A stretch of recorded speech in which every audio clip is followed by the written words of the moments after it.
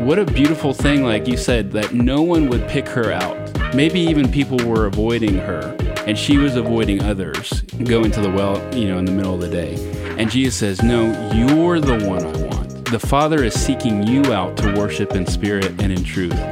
It's beautiful, it's redemptive, it's stunning, and to think, who would we count out?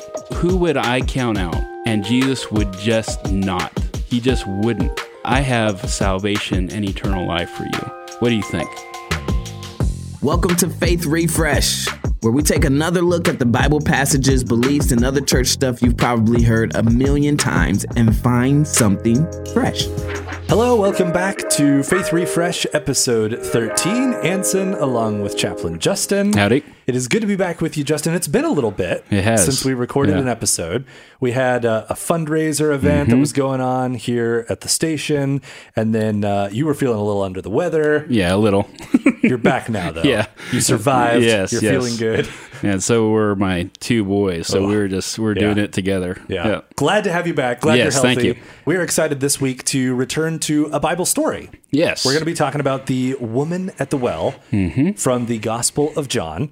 This is a really interesting story for a few different reasons. One, women in the Bible is a big topic of conversation in our day and age, and probably in other days and ages as well. Yes. There's some interesting things about the woman at the well story. One, you were just reminding me that this is probably the longest one-on-one conversation Jesus has with anyone in all of the Gospels, which is kind of an interesting thing. This seemingly kind of random Samaritan woman at the well. Nameless. Yeah. And there's a lot of context I think we're going to have to provide to this story, because there's a lot going on here, both in terms of the role of women in the society in that day and age, the role of the Samaritan versus Jewish relationship and some of the history there. Obviously, what John is trying to tell us in his version of this story as he talks about it. Some very confusing statements made throughout the story about water and living water, and lots of confusion as well, and even some argument, I would say, over this woman at the well and who she was. And was she a woman that was in sin, or was she a woman that was being oppressed, or some of both? And there's actually a lot of disagreement when it comes to interpretations of this story that can dramatically change how we interpret it and what we draw from it. So really excited to dive into this. I was mentioning just a moment ago too, you've seen the show The Chosen. Yes, yeah. One of their, I would say maybe even their kind of biggest scene, I think it was in the first season of the show, was this scene. This may not be exactly how it happened in the Bible, but it gives us a window into what it might have been like. And I think certainly humanizes the characters in the story. Right. Because sometimes, I don't know about you, but I think with even stories like this that are deeply personal,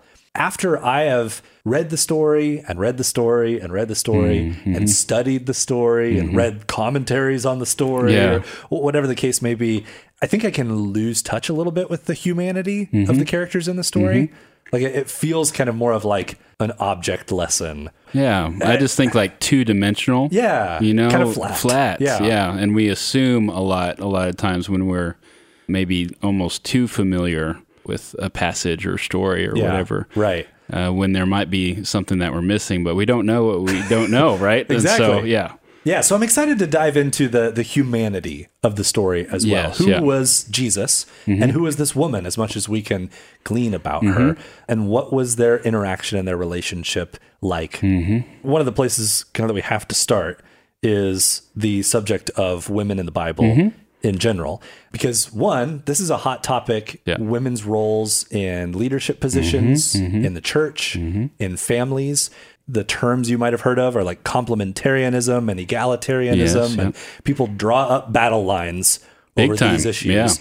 And I don't mean to be dismissive of those issues when I say that either, because those arguments, those concepts, have a lot of real world practical effects on people. Yeah, that's true. And so our interpretation of stories like this really matters. And if we get it wrong, that really matters. And it can affect people in some pretty profound ways. Yes. Yeah. So what's your, I guess from a high level view, the episode today, we're talking primarily about the woman at the well, not women in the Bible or women in leadership in general. Yeah. But I do think it's an important thing to touch on, that this story is one of the key stories that, depending on how you interpret it, could greatly influence your opinion or your views or your perspectives on women in Scripture from kind of a larger perspective. Yeah, I kind of think immediately of just kind of Bible study practice, like the ideal. There's a term, exegesis, which is you're trying to go from the Bible up, take it at face value, and bring your interpretation using how the Bible refers to itself, that kind of practice. Yeah. And then you have eisegesis, which is you're bringing insight into the Bible. So you're bringing stuff into it. It's really hard not to do yes, that, right? I mean, by nature, we have a limited perspective. Therefore, we are always probably doing eisegesis to some extent, right? Yeah. And yet the ideal, I think, is still good. Bible, what do you have to say about this? you know? But this is a place, one of the many places where our assumptions really color how we read things. So if we take a modern, current day view of the equality of women and the empowerment of women, those kinds of things, and then we take that and read it back into the Bible, we could say, man, this book is oppressive toward women. Really easy to do that. And I could see it. And at the same time, okay, if you take kind of the historical and cultural context of this book throughout the different books, what does it have to say about women? The fact that it says anything about women at all is important. Yes, right. Because other texts do not. Yeah. Right. And so, and then you look at, well, what place do they have in Scripture on its own terms in that historical and cultural context? And I think we'd probably be pretty surprised at how, quote unquote, progressive the Bible can actually be from that standpoint. Yes. And it has a lot to teach us from that standpoint, I would say. Yeah. And this woman, in fact, in this story, perfect example, is a great example of that, because she ends up playing a pretty prominent role in Jesus's ministry and mission. Yeah. Some people call her the first evangelist, yes, right? Yep. We'll come back to that in just a little bit. The second framework, or I guess like lens that we would want to make sure that we understand this story through, is the Gospel of John. Yes. So John writes this story. By the way, you can find it if you want to read along with us in John chapter 4. We're not going to read through the whole story here on the podcast, because you can do that for yourself. But I would encourage you to pause the podcast, maybe read this through, and then jump back in with us. When we read any book, and that includes the books of the Bible, it's important to understand who is writing it, when they're writing it, who they're writing it to. Yes, yep. Because usually when we're writing something, I would say probably every time anyone has ever written anything, even if it's a historical retelling of events, there's a point usually that the author is trying to make, right? And maybe the point is as simple as, I want you to know what happened. But the author's kind of intent colors the way a story is written and recorded. That doesn't make it false or a bad thing or like a nefarious thing. Right. We've mentioned this before. If we take the modern historical practices of figuring things out, what happened when, minutia and details and one thing after another, biblical history operates a lot differently in that it's a theological history. It's not just history, it's also from God's perspective, Yahweh's perspective. What does this mean? And so it's meaning making, not only history, and the Gospels are the same way. They're selective. John's is probably the most theological of the four Gospels. Yeah. He also writes the latest. He's the one who lives the longest as far as the 12 disciples. He's probably the closest disciple to Jesus. A lot of really interesting, intimate, theological insights. One of the things I would note getting into John 4 is John 3. John writes through contrast. The whole book, light and darkness, is a great example. You have Nicodemus, highly respected, religious, Jewish leader, probably high socioeconomic status, comes to Jesus by night. He's hiding. He doesn't want to, his credibility is on the line. And the woman at the well, a Samaritan, low socioeconomic status, not a religious teacher, in fact, in some ways, quote unquote, heretical by Jewish standards. She's hiding, but in broad daylight. Just in John 3 and John 4, you have this contrast. That's really important. We'll just focus on John 4, but that's just an example of what the gospel writer John is up to and how he crafts this story. Yeah. Okay, so let's set the scene then of this story. John 4, Jesus is leaving Judea, and it says he had to go through Samaria. He came to a town in Samaria called Sychar, near the plot of ground Jacob had given to his son Joseph. Jacob's well was there, and Jesus, tired as he was from the journey, sat down by the well. It was about noon, and that's when the Samaritan woman comes to draw water. So already there's a lot of things that we need to understand. My goodness, But one of the first, and you kind of just alluded to it, is the Samaritans and Samaria. And I actually remember being a kid and reading the story of the Good Samaritan. Yes. That's probably the story, and we've talked about it here on the show, that you might think of first when you think of Samaritan. Oh yeah, the Good Samaritan. I remember Jesus talking about that, right? And I also remember doing Bible studies or reading stories in Sunday school about the Old Testament nation of Israel, King David, King Solomon. And then I even learned, starting to get into like Bible classes and stuff in high school, that the kingdom of Israel was split into two. Yes, yeah. That there was a northern kingdom and a southern kingdom. And then at one point, the Assyrians come in, they wipe out the north. Yes. About a century later, the Babylonians come in, they wipe out the south. So I kind of knew all of that. And yet somehow in all of that study and all of that like learning, it was much later, like at least high school, maybe college, when finally like the light bulb went off and I was like, oh, the Samaritans, the Judeans, like this is from that. Yeah, exactly. This is all the aftermath of this split kingdom that we read about in the Old Testament. The kingdom of Israel in the north, the kingdom of Judah in the south. Right. Yeah. And so the Assyrians, I think it's BC 722, Assyrians come in. Their practice of exile was to intentionally mix religion and even mix the ethnicity or race. And so you kind of erase the culture through that practice. The Babylonians later exile Judah, but they had a different practice. They would keep the people intact, train them or educate, especially their higher class folks in Babylon, and then send them back is what ended up happening. So you have a more ethnically, racially, quote unquote, pure Israelite in Judah, the Jewish people at this time. And then the Samaritans, which would be ethnically, derogatorily, I guess you could say, would be referred to as half-breeds by the Jews at this point. So they were not pure. Yeah, so there's a lot of animosity there. Yes. Both because of that and just the other historical factors that played into that split as well.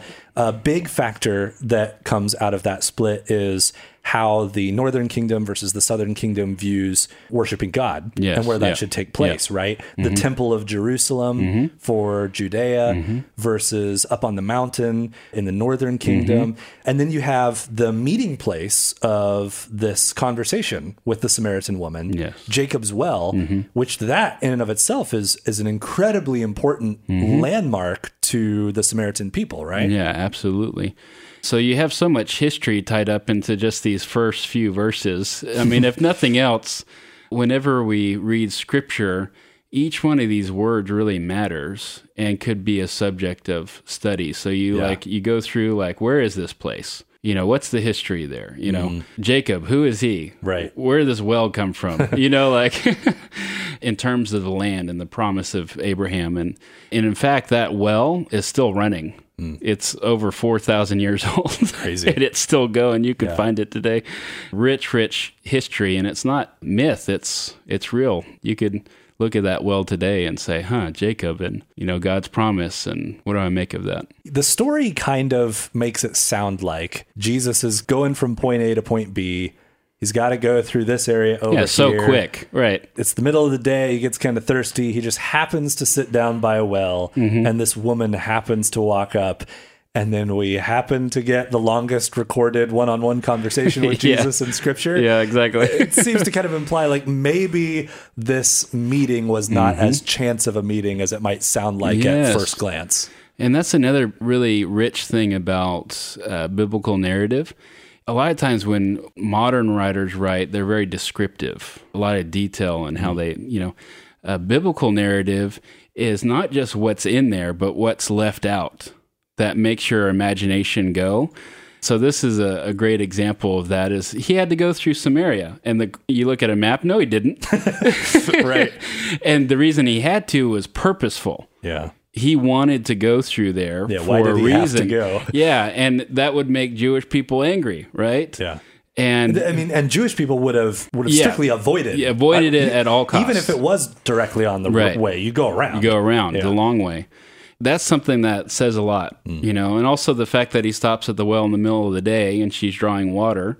You usually do that in the morning when it's cooler. And so what's her story? So someone who would be reading that in that initial context, the original readers would say, there's a lot of question marks, and that's the beauty of the story. And that's one of the main marks of John's writing. He writes deceptively simply. I mean, it is simple, and then all of a sudden there's a rich depth if you want to go there. This is one of those examples. Yeah. So someone familiar with this culture and this time period would go, okay, there's some oddities here. Yeah. A Jewish man traveling You're through not supposed Samaria. to do that, yeah. Right. Not supposed to do that. Middle of the day, the woman is there drawing water. That's not right. Yeah. Seems a little bit odd. We know that Jesus's disciples kind of leave him there and he's left alone, which seems kind of odd as well, that they all would leave and he remains there by himself with this woman. And then another kind of oddity, or maybe oddity is not even a strong enough word, maybe scandal, you might say, is Jesus talks to this woman. My wife really loves this story, and she shared a book with me that is called The Gospel Through Middle Eastern Eyes. And the author of this book talks a lot about the Gospels from a Middle Eastern perspective. He knows that culture, lives in that culture. And one of the things that he wrote about this passage that I found really interesting is he was like, I never, ever spoke to a woman when she was on her own and I was on my own, anywhere, ever, for any reason. That's just not something that you do. And so already we have another, like, just by the fact that this conversation begins, we have kind of another one of these oddities, and something is going on here that feels a little more purposeful again than just a chance encounter. See, we've kind of gone through, it's kind of like, that's interesting. That's not quite right. Oh, I don't know how I feel about that. And then you get this conversation starter. It would be like, okay, now it's not just maybe something's wrong. Something is wrong. What is going on? And so it would be pretty scandalous. And at this time, a Jewish man would not talk to a Jewish woman in public. So not only one-on-one, not even their own wives in the case of rabbis. So Jesus is talking to a Samaritan, right? First strike. Samaritan woman, two big strikes, right? And so this is one of the big context things of John. John chapter 1, verse 14, the Word became flesh and dwelt among us. Here's the Word. Here's God. And he's living among us. What is he up to? So this is what God is like? It kind of confronts, especially in those first readers, their assumptions, their theology. What is God like? What is he? God is not maybe who we thought he was. Like or he doesn't behave. What is the way he up we thought to? He would. Right? Yeah.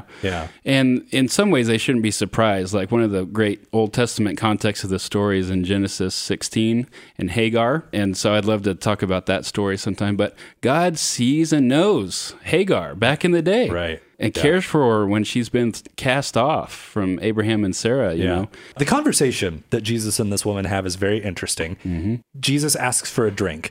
And as we alluded to, this would probably have been a pretty scandalous thing to ask. The Samaritan woman kind of seems to imply that with her response, right? She's like, you're a Jew, I'm a Samaritan woman. She even identifies both of those strikes that you mentioned. Right. And she says, how can you ask me for a drink? And then John even helps us out with a little parenthetical. He says, for Jews do not associate with Samaritans. So Thanks, John. He's even throwing that in there for us. And then Jesus goes very Jesus on her.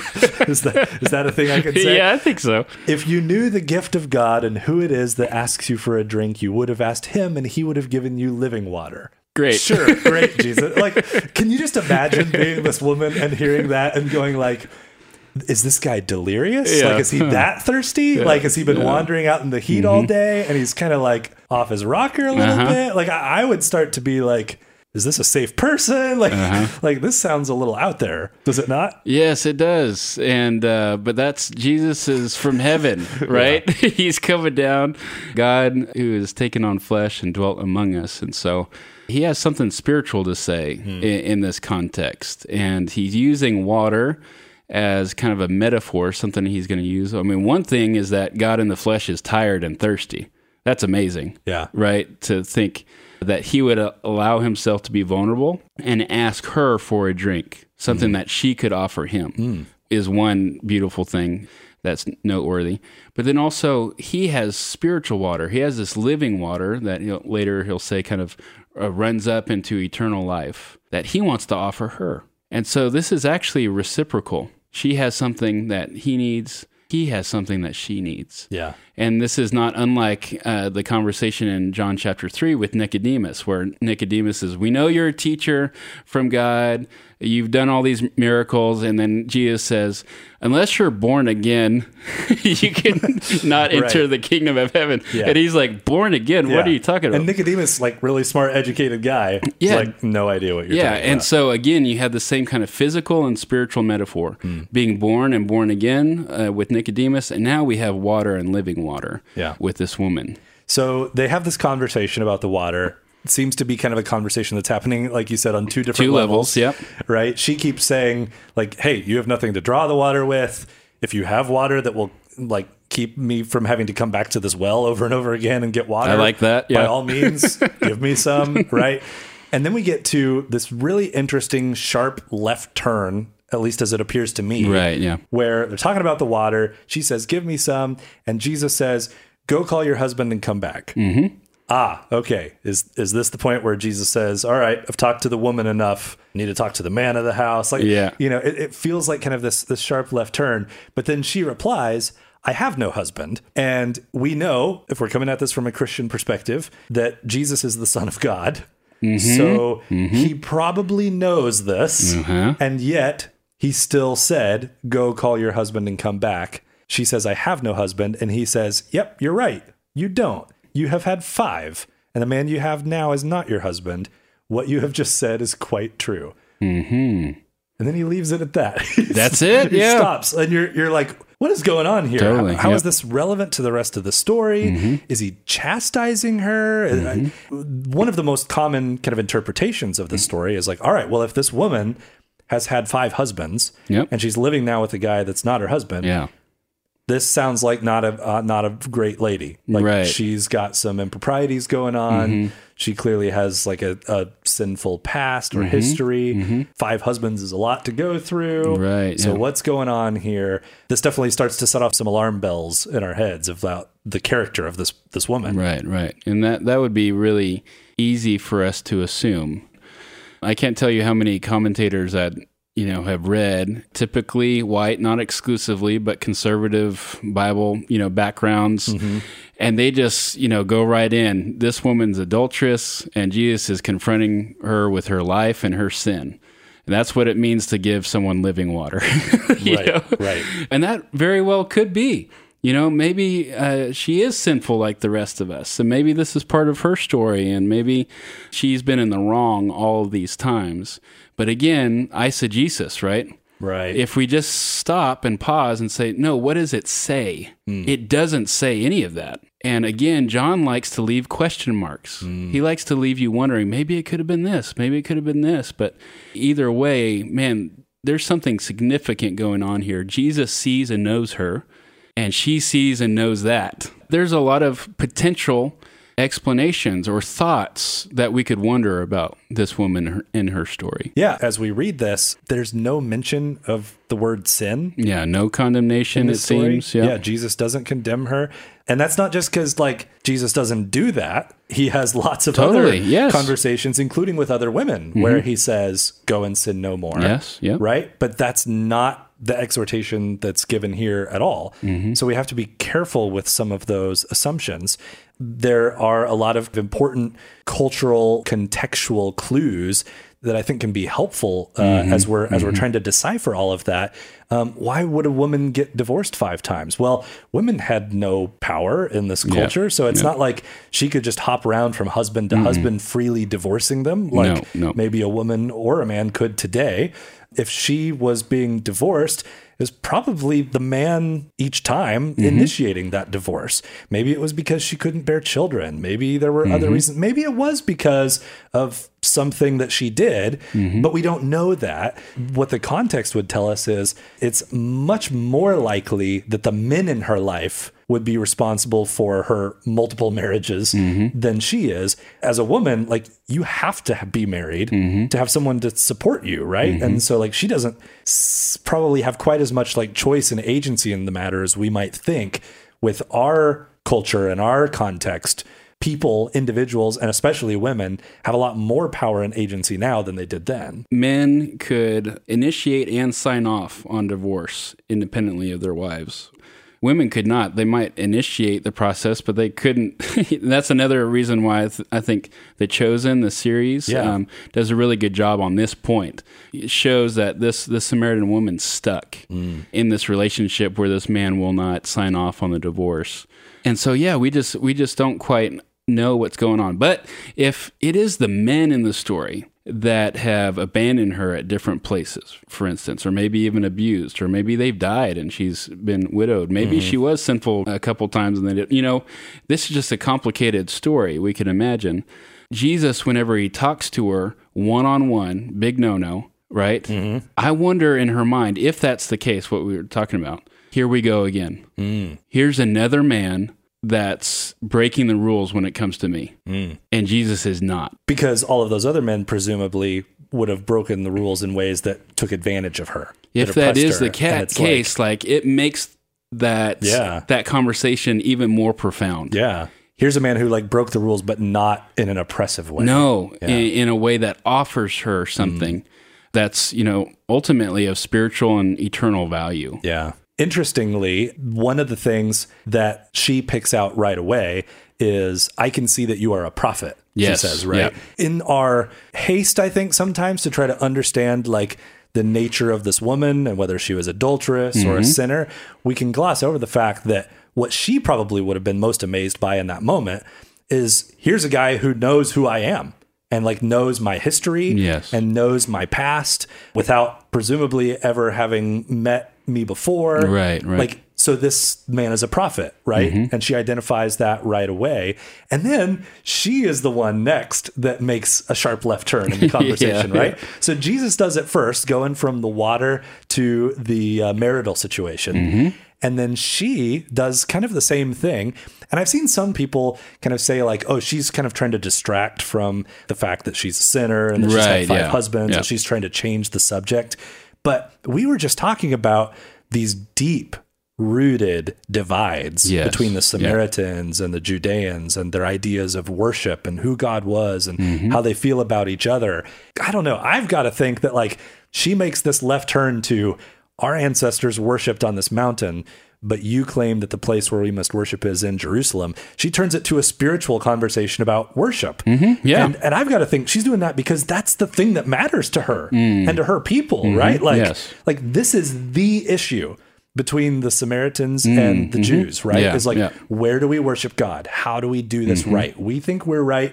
You think you're right. If you're a prophet and I get a chance to ask a prophet of God one question, let's forget about all that marital stuff for a second. Here's my question for you, man of God. Are we right or are you right? Where do we worship? That's what I want to know. And I think that tells us something really interesting about this woman as well, about where her heart was and her priorities. I wouldn't think it's a distraction. There's a couple clues. One is Samaritans did not take the prophets as scripture. They only took the first 5 books of the Bible, the law of Moses, as scripture. And so one of the reasons for that is in Deuteronomy 18, I believe it is, Moses says, look for a prophet that will come after me. And the Samaritans said, he just said one prophet. What are all these other prophets doing? Right? Maybe they're not legitimate. And with that, through that prophecy, they are actually looking for the Messiah actively. looking for the Christ actively, whereas the Jews, and Jesus has this all the time, they're not. Right. They're looking for following the rules. The fact that she says, I see that you are a prophet, she's almost saying what she's going to say later, which is maybe this is the Messiah, the Christ. Prophet, yeah. And so she asks, okay, what side of the issue are you on? And Jesus says, neither. Neither, both, a new way. Yeah, exactly. Right? This is one of my favorite passages in the book of John. It's Jesus' response here. I think it's so beautiful. He says, believe me, woman, a time is coming when you will worship the Father neither on this mountain nor in Jerusalem. A verse or two later, he says, a time is coming and has indeed like now come. Yes. He says, when the true worshipers will worship the Father in spirit and in truth, they are the kind of worshipers the Father seeks. Then the bombshell drops, right? Where she says, I know that Messiah is coming. And when he comes, he's going to sort all this out for us, right? And, which is an interesting answer too, because like Jesus is talking about all the water, and now he's talking about worshiping in spirit and truth. And like, there's just a lot of, again, like language here that I think we could forgive this woman if she doesn't fully understand. If an educated man like Nicodemus doesn't get it, it's no besmirchment upon her reputation that like she didn't quite get this either. And she's like, look, the Messiah is coming. I have faith in that. He's going to sort all this out for us. And then Jesus drops the bombshell, right? Yes. I, the one speaking to you, I am he. What a reveal to a Samaritan woman at a well in the middle of the day, talking about things we don't expect God to do. Like this is the person that you're going to reveal this to. Yes. And he hasn't done that up to this point. No, this is kind of a turning point in the Gospel of John. Again, it's kind of quote unquote scandalous. It's not what you would expect.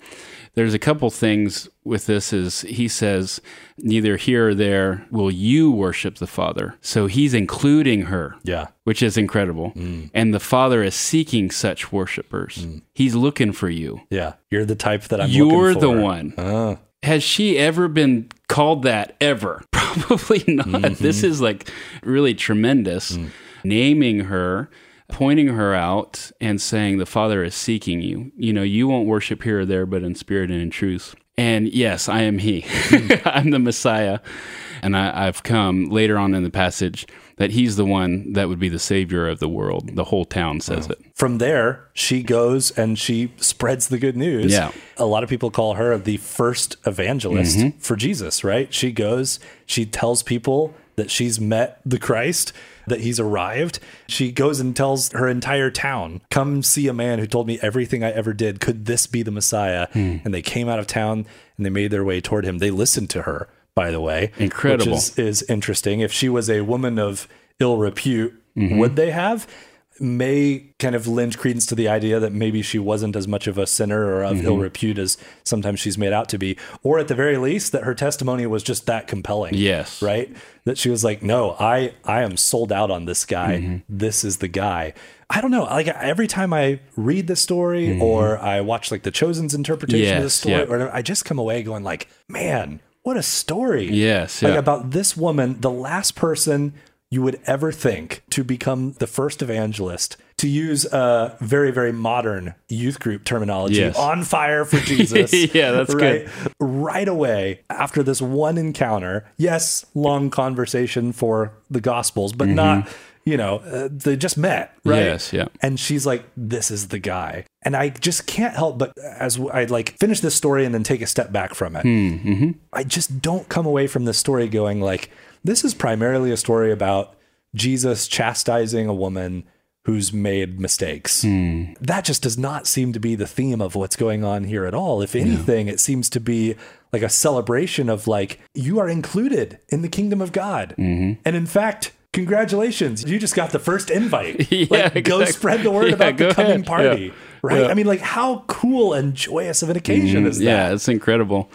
And I think it's interesting to see what of this conversation did she take away? Was it the water metaphor? Did she like run to the town? Hey, listen to this water metaphor that this guy gave me. I don't have to go to the well anymore. Hey, let me tell you about Mount Gerizim and which seemed pretty important and to Jerusalem. And, no, come see this man who told me my story. That's incredible. Yeah. And I think that is the emphasis of the story. Jesus sees and knows her, and she comes to see and know him. That's what living water is. What a beautiful thing, like you said, that no one would pick her out. Maybe even people were avoiding her, and she was avoiding others going to the well, in the middle of the day. And Jesus says, no, you're the one I want. Yeah. The Father is seeking you out to worship in spirit and in truth. It's beautiful, it's redemptive, it's stunning. And to think, who would we count out? Who would I count out? And Jesus would just not. He just wouldn't. He would have this kind of a conversation. This is what God in the flesh looks like. You're thirsty and you don't even know it, maybe. Or maybe you do.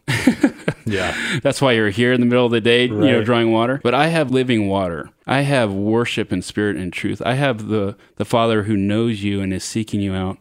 I have salvation and eternal life for you. What do you think? Yeah. To not just not count her out, but to count her in.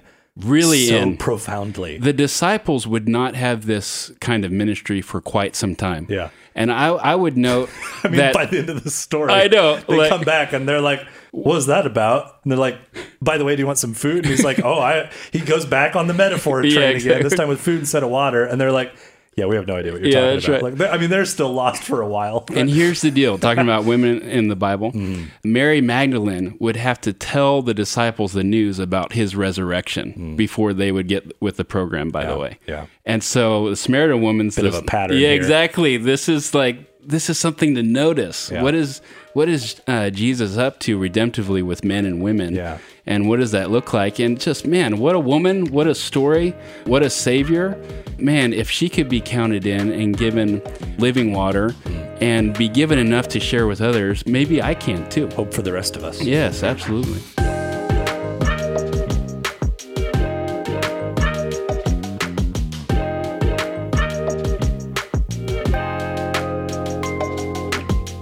Thanks for listening to Faith Refresh. You can find more Real FM pods and tons of other cool stuff on the Real FM app and at real.fm.